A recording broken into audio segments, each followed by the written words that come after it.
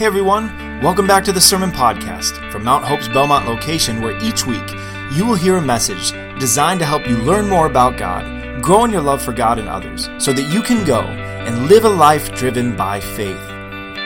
There's a big difference, isn't there, between knowledge, the ability to know something, and wisdom, which is the ability to put that knowledge into practice in day-to-day life. Right now, we're in the middle of a series on the book of Proverbs. And Proverbs is all about how you and I are to live as followers of Jesus Christ in day-to-day life. It's an important conversation, so I hope you enjoy it, and I hope you listen closely, because I believe God has something He would like to say to you. I would like for you, if you would, to either grab a scrap piece of paper or maybe open up a notes thing on your phone, or maybe you grab that connection card that you have, and there's pins right in front of you, and this is what I'd like for you to do for just a couple of seconds here. I would like for you to make a quick list of 3 things. And this is the question I'd like for you to answer. What words best describe a good friend? I just want your top 3. The top 3 that come to your mind. Just take a minute. Write them down. If you write them down, that'd be hugely helpful. I'm not going to embarrass anybody. No one's standing up and sharing their list right now. But for you, what words best describe a good friend? Just take a moment and write them down.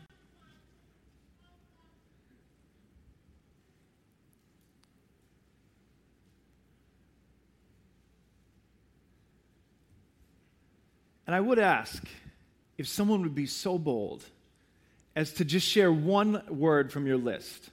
Is anyone willing to share one word? What's one word you wrote down? What word best to you describes a good friend? Joe, what's one? Unconditional. No matter what, they are with you. Sure. What else, Jeanette? Loyal. A good friend is loyal. A good friend is unconditional love. We got one more. What's one more? Trustworthy. A good friend is trustworthy. It's good. You know, there's something that many of us, I think, when we make this list, and we don't do it intentionally, leave off the top 3. There's something that a good friend does for us that is crucial, that we need. And some of us would go as far to feel like maybe good friends don't do this, but there is this thing that the best friends in our lives do for us that we need. When we think about what makes a friend, we often leave it off the list. But this morning we're going to talk about this thing. And we're going to look at the book of Proverbs, which if you've been with us over the last few weeks, you know that the book of Proverbs is a father writing to his young son, telling him all the sorts of pieces of advice and wisdom that he thinks his son is going to need. And in this book, in chapter 27, where we'll be in just a moment, the father says to his son something about friendship that's so important and so profound, but not only do we forget it when we're young, we forget it when we're older. And I think not even do we need to hear this father say it to his son, but through his word, we need to hear God speak to us this morning and talk to us about the kind of people we surround ourselves with. There's this thing that's true that sets up this whole conversation. And we know it's true, but sometimes we don't like to really think about its effects on our lives. And the truth is this: who we spend our time with determines what we become. Who we spend our time with determines what we become. And there's a part of that we may not like, because we like to think of ourselves as strong, and we like to think of ourselves as that we can rise up above the other people around us and be who we would be anyway and do the things that we would do anyway. But the truth is, if you look at the research or if you think about it, the people we hold closest to us affect very deeply what we become. In fact, the father in the book of Proverbs says this to his son a few chapters earlier in chapter 13. And he says it this way: whoever walks with the wise becomes wise. Whoever walks with the wise becomes, it determines, it helps function, it helps shape what they become. They become wise. But the companion of fools will suffer harm. And the father is saying to the son, listen, who you spend your time with will determine what you become. Whoever walks with the wise becomes wise. but the companion of fools will suffer harm. And we know that there's something about this that is true, right? In fact, I was reading an article earlier this week that was talking about the effectiveness of Alcoholics Anonymous over the years. And the experts in the field have trouble determining exactly why that program has been so successful over and against other programs. And this article that was in Wired magazine was saying at the end of the day, all anyone can figure out is there is power in surrounding yourself regularly with people who are trying to go to the same place you're trying to go. And so you can do all the one-on-one counseling that is required, but what you really need, and the article went on to describe the effects of this on things like PTSD and other addictions, how powerful it is to surround yourself in groups with people that are trying to go from the same place you are to a new place. And to have people in the group who have already walked that journey is a powerful thing. There's power in that. If I want to become a certain thing, it's important that I surround myself with the right who that will help determine the what. It was interesting in the article, they also talked about some of the negative effects. How research has shown that if you have close friends who are, let's say, heavy drinkers, you're 50% more likely to follow suit. And so it works both ways, doesn't it? The wise become more wise, and when we surround ourselves with the wrong people, we take on things and do things that we would never necessarily want to do. I think about a guy like Jim Collins, who's a big business guru, and he spent years and years and years, he wrote a book called Good to Great, and he spent years and years monitoring the leaders of companies who beat their sector of the market for 15 straight years. He looked at all the different sectors of the marketplace, and he took the CEOs whose companies for 15 straight years beat all the other companies in their sector of the market, and he watched them and interviewed them and studied them. And one of the big conclusions he drew was that those companies answered the question who before they answered the question what. They thought about who they should surround themselves with, who should be on the team, who should be working closely together, and then the right what was the result. And the same is true for us. We need to pay attention to who we are surrounding ourselves most closely with. It makes a big difference in what we become. So who's the right who? That's the question now. If that's true, if we are influenced by the people that we keep closest to us, the next question becomes, well, who is the right who? And we made our list, right? And we wrote down the top 3 things, that these are the kinds of people that if I wanted to grow and I wanted to become a good person and I wanted to move from where I am now to being more like the person God has intended me to be, this is the kind of person that I would want to keep close to me. But there's this thing that good friends do that you and I need. In fact, we will not grow without it. If we're looking for good people to influence us so that we become more like God, the person God wants us to be, there is this thing that you and I need, that our true friends bring into the relationship. But many of us fail to realize how important it is. Proverbs chapter 27, we're just looking at verse 6. This is what the father says to his son. Son, when you're picking your friends, remember this. Faithful are the wounds of a friend. Faithful are the wounds of a friend. Profuse are the kisses of an enemy. Faithful are the wounds of a friend. Profuse are the kisses of an enemy. It's interesting, isn't it? Just keep that verse up there for 1 second. It's interesting. If I was going to say, hey, I'm going to write a saying, the saying includes the word friend and enemy. It also includes the word kisses and wounds. With whom would you associate the word wounds, and with whom would you associate the word kisses? If I was writing the phrase, I would say something like, faithful are the kisses of a friend, profuse are the wounds of an enemy. But the father reverses them for his son. And he says, listen, faithful are the wounds of a friend. Profuse are the kisses of an enemy. In 2010, Ellen DeGeneres was a judge on American Idol for one season. She had a much bigger contract, and she left a ton of money on the table, a giant pile of money on the table to never come back. And they asked her, why? Because we're all intrigued when someone does something like that. And she said that it was her schedule when she was interviewed. Her schedule was just too busy. But on her own website, when she wrote about it and was honest about it, she said the reason that she left wasn't just her schedule. The reason was she could not look at someone on the stage with their hopes and dreams in front of them and tell them how bad they were. She couldn't look someone in the eye and be honest with them in that moment. And that would be hard, wouldn't it?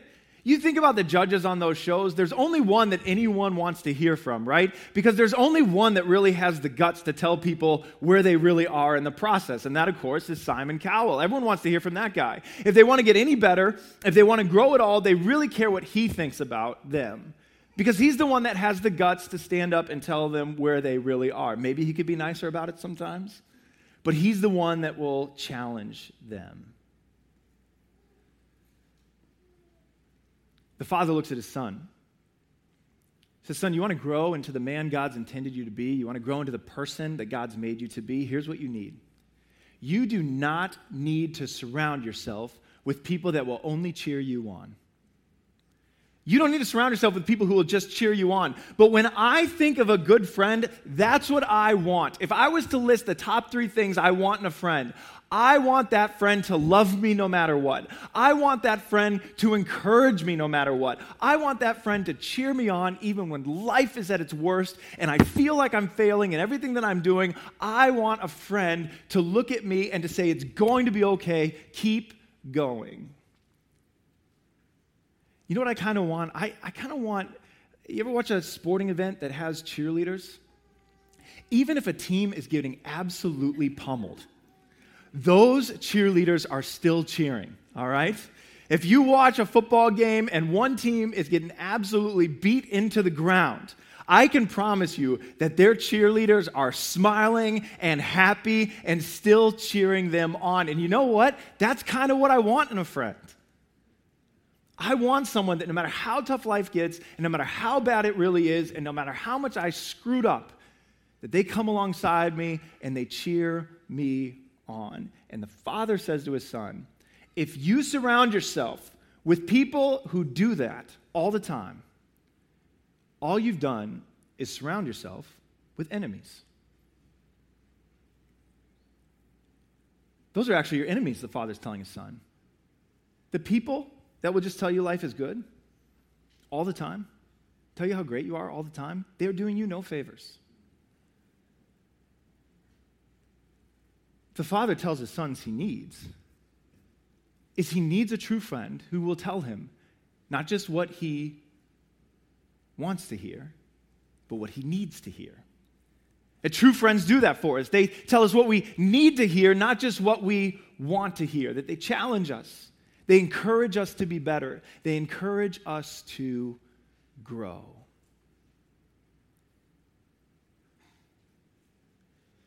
We need someone to come alongside of us who loves us and has a relationship with us. Not who shouts from behind an avatar on social media, not who judges us from a distance, but people who are close to us, who know us and care about us, to come alongside us and challenge us when we're not living the life that God's called us to live, or we're not doing the things that we know we should be doing. And the father says to his son, if all you want are people close to you who will just tell you everything's great all the time, you're not surrounding yourselves with friends. In fact, he goes even further. You're surrounding yourselves with enemies. It reminds me of a young man in the Bible who, it would be hundreds of years later that his story would come into the book. There was a young man at just the time when Jesus was living in the first century, and his name was John Mark. He would have been a boy when Jesus went to the cross and died and raised again. But as he grew up, the church began to spread in the known world. And some of you who are familiar with the text and familiar with the story know that there was a man named Paul. There's a apostle named Paul who wrote over half the New Testament and who went on what we now call missionary journeys throughout the known world, planting churches and telling people about Jesus. There was no other way to spread the news in those days. And so Paul was traveling from city to city and place to place, telling people about who Jesus is and why they should follow him. And like any good leader, Paul, on his first missionary journey, the first one he ever went on, and these would take weeks and weeks and weeks, months and months and months, Paul brought a young mentee that he could bring with him named John Mark. And I don't know how old John Mark was, but we know from the context of the text that he was a young man. Paul brings him along, and you know what happens? A little bit into the journey, John Mark comes to Paul. And I don't know, maybe, a younger guy, maybe this was, like ancient millennials or something, and he had worked a week and felt like he deserved a sabbatical or something. But he came to Paul, and he said, Paul, this is a long trip. I miss home. There's no cell signal out here, and I can't do it. So he went home, and Paul had to arrange a bus ticket or a train ticket or some way to get John Mark back home. And in the middle of the journey, John Mark came to Paul and said, "That's it, I got to go back." And he left and went home. So watch what happens. Paul comes back after this big trip. And then there's a period of time, and it's time for Paul to go out again on another journey. And watch what happens. This is Acts chapter 15, verse 36. And after some days, Paul said to Barnabas, "Let us return and visit the brothers in every city where we proclaim the word of the Lord and see how they are." So Barnabas is the man who had also gone with Paul on that first journey. Paul, Barnabas, John Mark, they were all together. Now Barnabas, he wanted to take with them John, who was also called Mark. So Barnabas, this is Barnabas.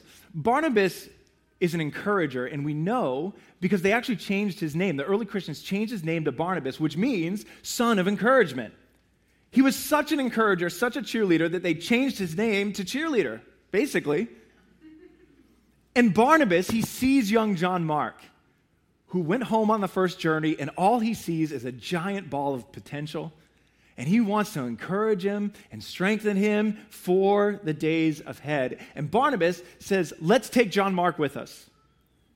But Paul, being the hard-working baby boomer who doesn't take quitters, right? He thought it best not to take with them one who had withdrawn from them in Pamphylia and had not gone with them to the work.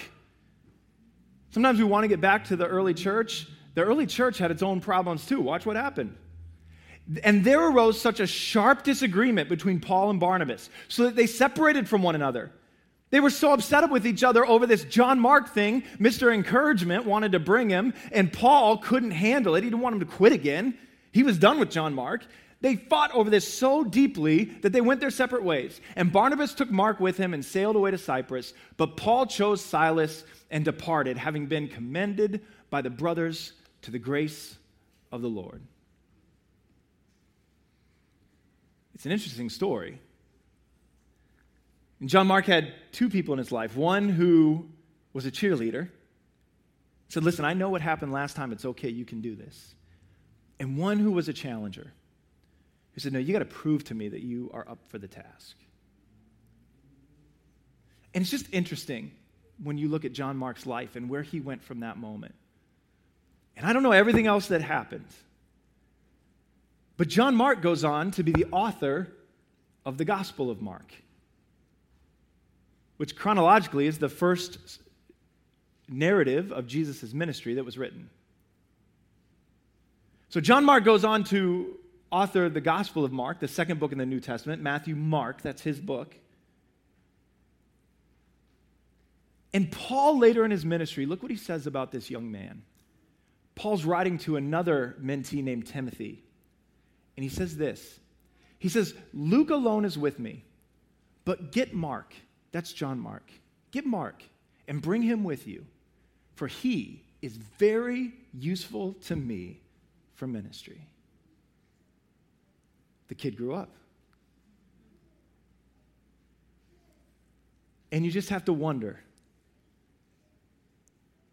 the impact that it had to have both cheering in his life and someone who would challenge him. Not out of being mean, but out of love, to challenge him to grow up.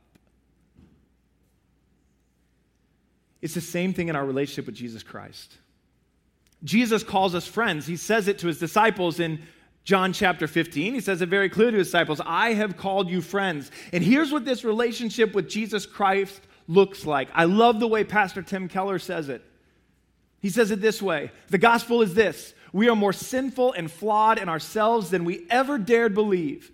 Yet at the very same time, we are more loved and accepted in Jesus Christ than we ever dared hope. The gospel is this. Your relationship with Jesus Christ is this. You are more sinful than you could ever imagine, than you would ever dare think about yourself, but you are more loved in Jesus Christ than you could ever believe or hope for. And when we talk about relationship with Jesus Christ, we talk about friendship with Jesus Christ, this is what we are talking about. You enter into a relationship where you are both cheered and challenged, where God comes and says, I love you so much that no matter who you are and where you're from and what you've done or what's been done to you, I am sending my son to die on the cross for you that you might have relationship with me. But we got some work to do. There are areas in your life where you need to grow. You are not the person that God made you to be.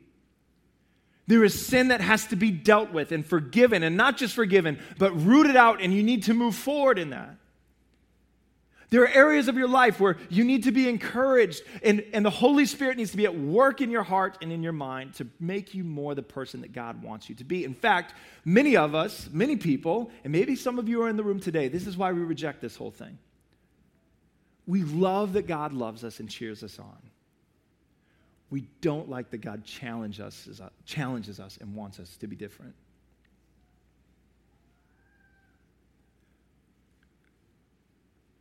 But we need people around us. We need a God who calls us to something greater, who challenges us to grow.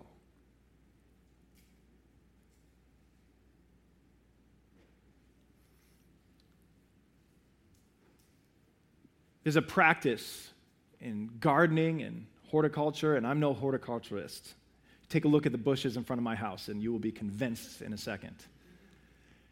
But there's this practice called pruning.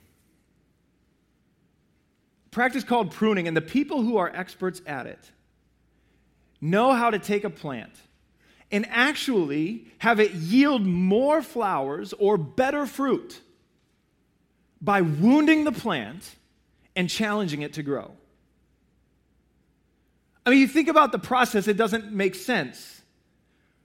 That the plant is growing, and branches are growing, and shoots are growing, and it actually makes more sense. The plant will come back healthier and stronger and yield more fruit if the branches are cut back and cut down by an expert who knows what they're doing and cares enough about the output of that plant to do the hard work of wounding the plant so it can come back stronger.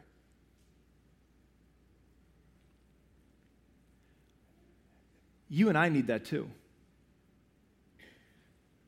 We are living in a world right now that teaches us to listen to the people that give us a thumbs up on everything we do and to block and ignore the people who would ever challenge us otherwise.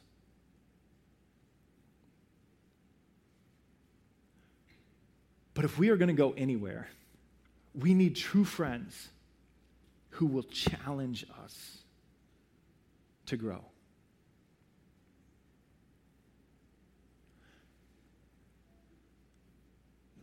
A couple of years ago, another person who I know who's in ministry came to me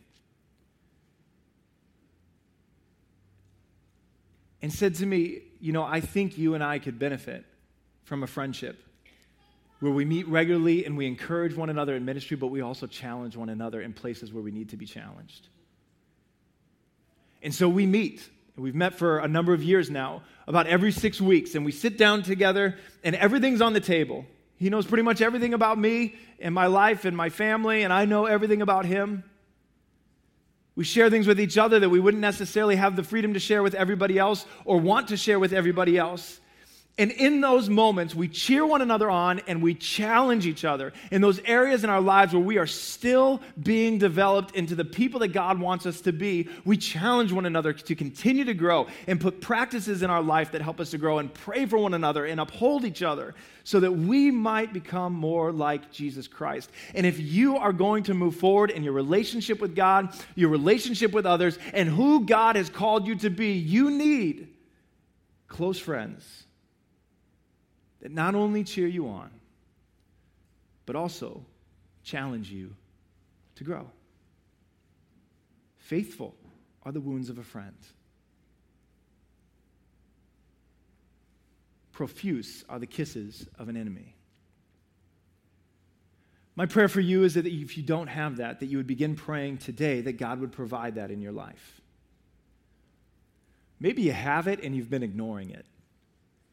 Maybe there is someone in your life who you know loves God and loves you, who's been trying to help you, not to hurt you, but to help you grow.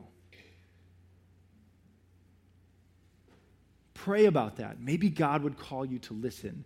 Maybe that person's trying to help you become the person God's called you to be.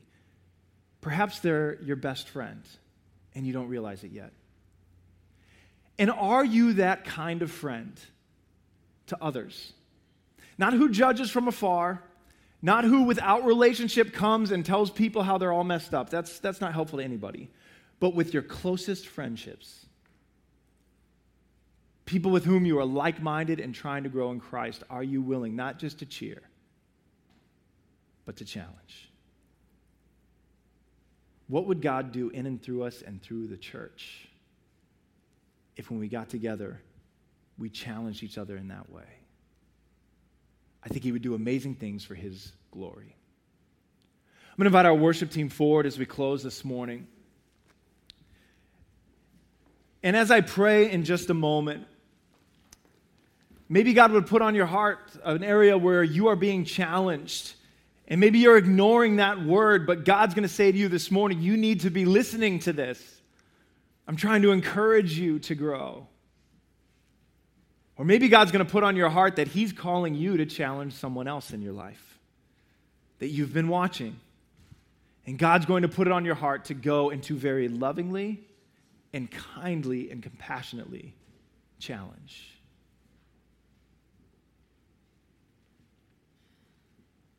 After we pray and the music begins, some of the leaders of our church are going to be in the back of the room. My wife Laura and I will be back there. I'm going to ask Justin and Alyn to be back there if you would. And we're here to pray with you. Maybe you walk in this morning and there's a need on your heart. It could be about what we've just talked about. It could be about something else going on in your life or in your family's life. While we sing and worship, come back. We want to pray with you. God, we just thank you. Thank you that you love us enough to challenge us. Thank you that you love us enough not to let us stay where we are, but to, through your love and grace and truth and compassion, challenge us to grow. Thank you for your Holy Spirit who dwells within us and makes us more like the people that you've created us to be. God, help us to press into that, not just into the encouragement, which we all love, but into the challenge of becoming more like Jesus Christ, becoming more like the people you created us to be. And God, as brothers and sisters in Christ, help us to do that well for one another, all for your glory. We pray it in Jesus' name. Amen. Hey, thanks again for listening to the podcast from Mount Hope's Belmont location. At Mount Hope, we gather in Belmont every Sunday at 9 a.m. and 10:45 a.m., and in Burlington at 9 a.m. and 11 a.m. Each week that we gather, we do so to learn more about God, grow in our love of Him and others, and then we go to live lives driven by faith. If you live in the Burlington or Belmont, Massachusetts areas, we'd love for you to join us on a Sunday. You can learn more about us by visiting our website at mounthope.org, MOUNTHOPE.org, or follow us on Twitter or Instagram at MTHopeBelmont. Thanks again for joining us, and we look forward to having you listen again next week.